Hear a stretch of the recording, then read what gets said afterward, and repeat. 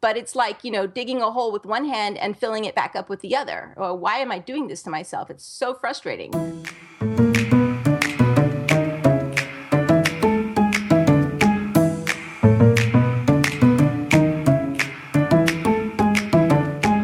Hi, my name is Taylor Stevens. I am the New York Times bestselling and award-winning author of the kick-ass Vanessa Michael Monroe thrillers.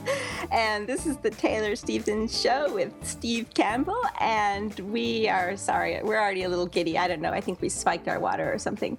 But today I wanted to talk about beliefs. And I'm going to try real hard to make sure that everybody knows that there's nothing political or religious or anything in this topic, because we seem to live in a hair trigger environment these days where anything can be spun any which way.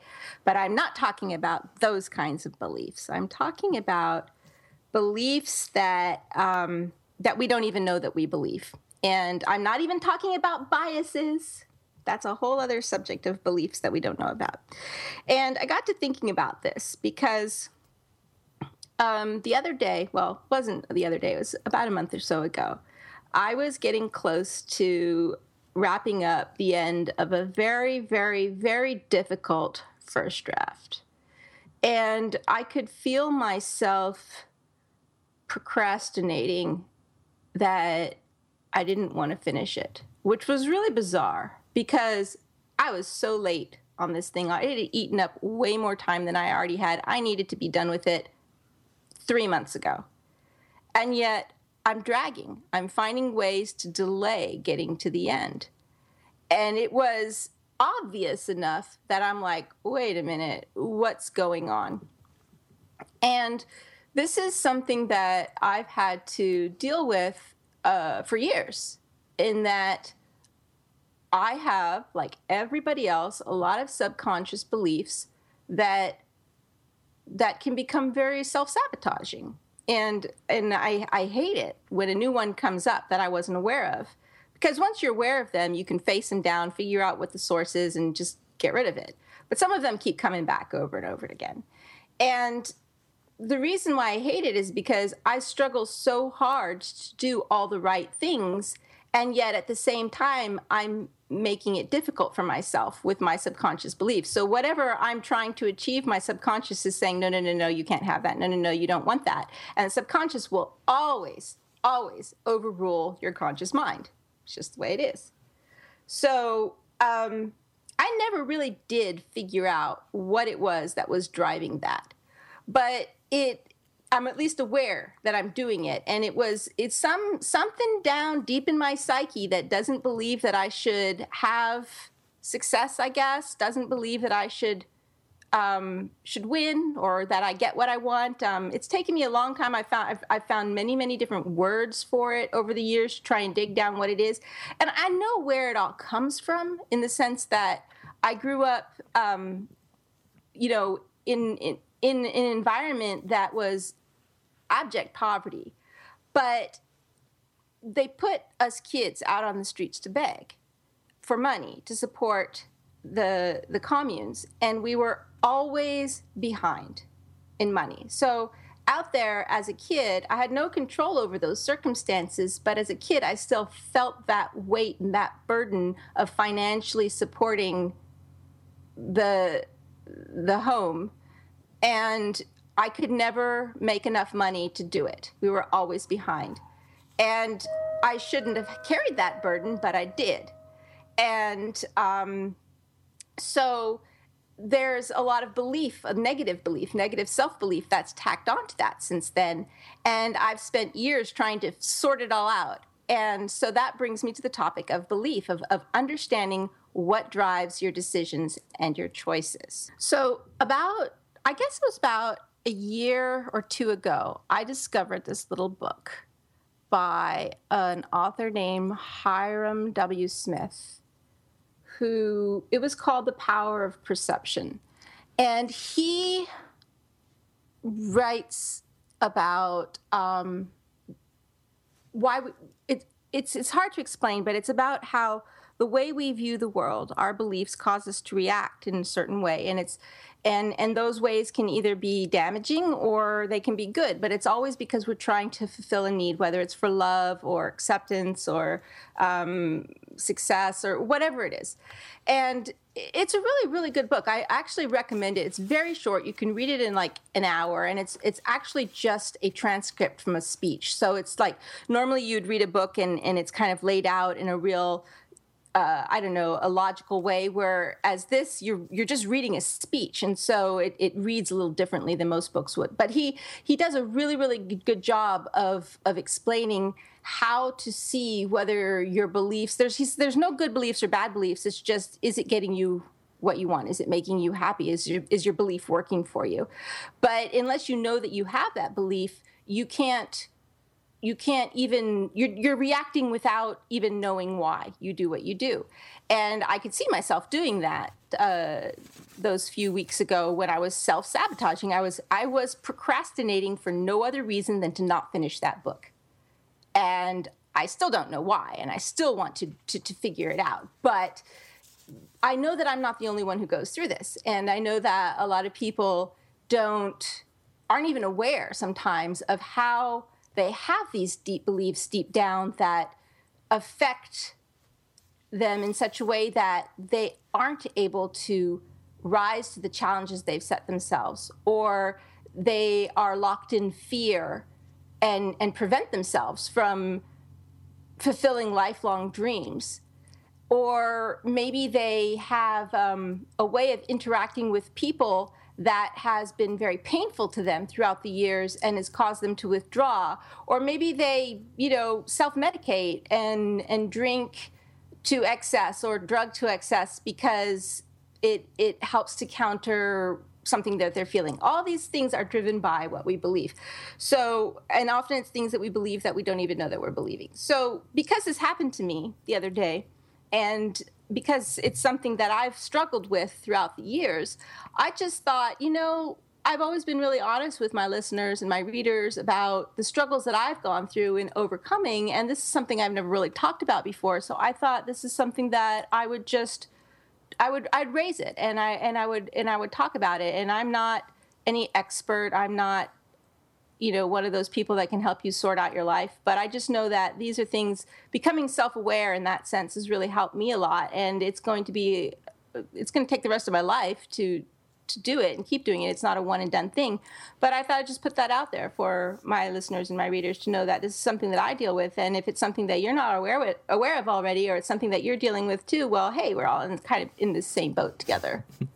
And how long does it typically take you to recognize this is happening? How long do you flounder? Sometimes a long time. Sometimes a really long time. And sometimes it surfaces through fear, and I get really emotional about something and I don't know why.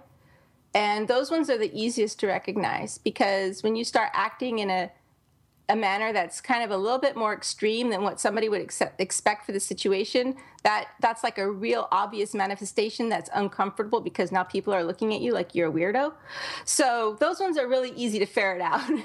But the ones that are subtle are the ones that maybe drive your world viewpoint, or like the one that was happening to me. I was probably doing this to myself for a good month before I picked up on it, because it's just so subtle.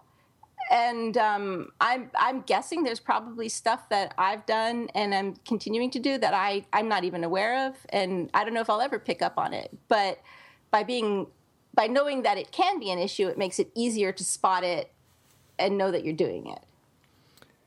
So what happened with the book? Well, I finished it. With the draft, okay. All right. I finished it because even though I couldn't figure out why I was procrastinating, I became aware that I was procrastinating, and I was like, oh, hell no. Now that I know what I'm doing, I'm aware of it, I'm not going to let myself get away with that. And I don't know what the root cause was. And I have a lot of, I am so conditioned to failure and so conditioned to bad things happening to me that when something good happens to me, I automatically reject it. And so I know that's where a lot of my self-sabotage comes from. And that's what makes me really angry at myself, because life is still a struggle for me in many ways. And I'm not at a place where I can just rest on my laurels or, take a vacation and not worry about, still paying the bills and stuff.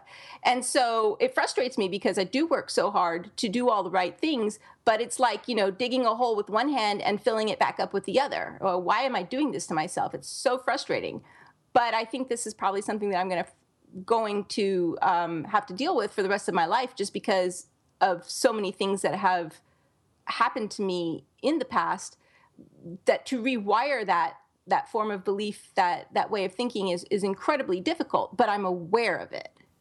I think it's interesting that A, that you're aware of it, and B, that you're aware of the fact that lots of people go through this. Because when we're deep in the soup, it's hard to look externally and recognize that most people go through times like this, and most people have limiting beliefs, and most people self-sabotage. The percentage of people that don't has got to be pretty small, but it takes a certain amount of self-awareness to be able to look outside yourself rather than inward when this stuff's going on. Thanks. Guess.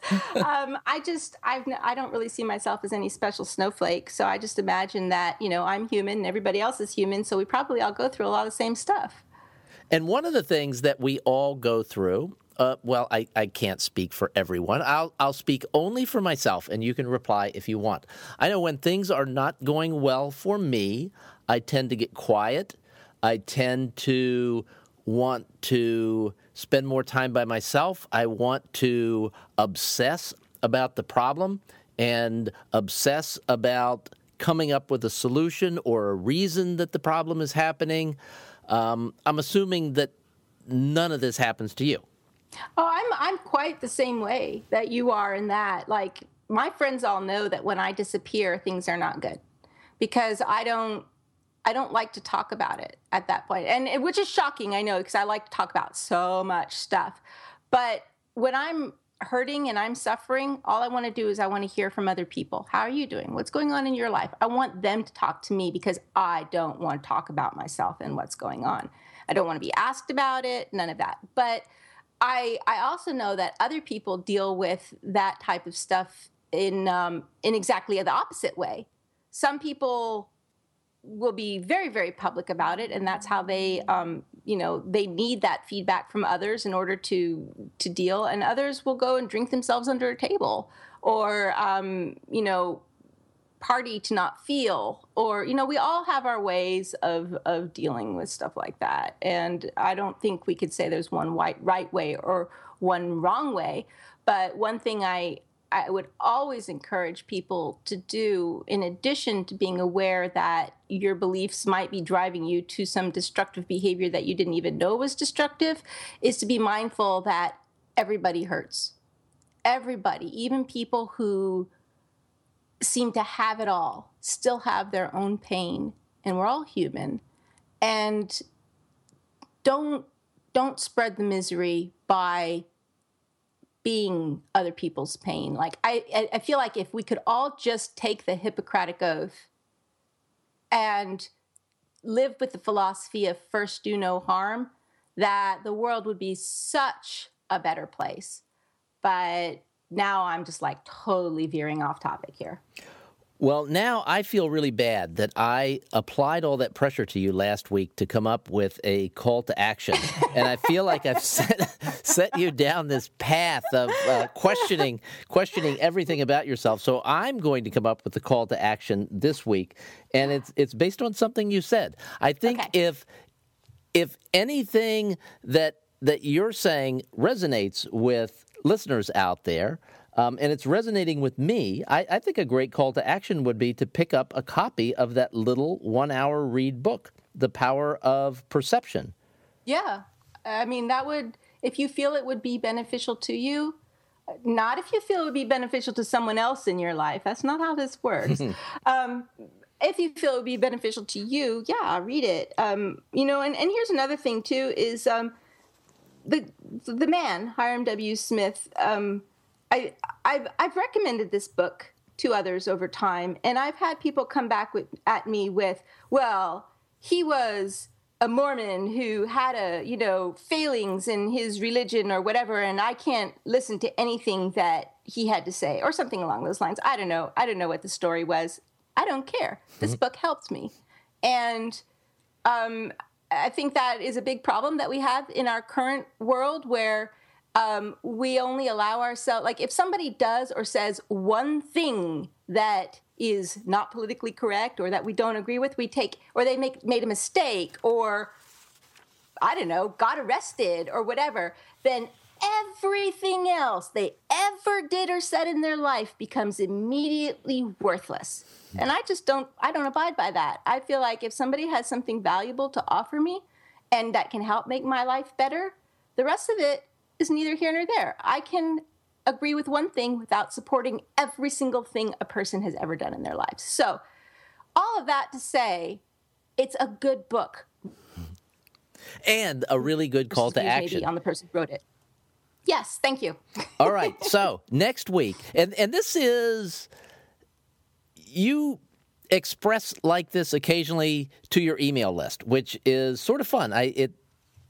It's interesting, all of the different things you talk about in the email list, and it's fun covering a lot of different topics on this show. I mean, we're a little bit off our normal thing here, but I hope this has been interesting to people. It certainly has been interesting to me. Next week's show, we actually mentioned a few weeks ago, something came up.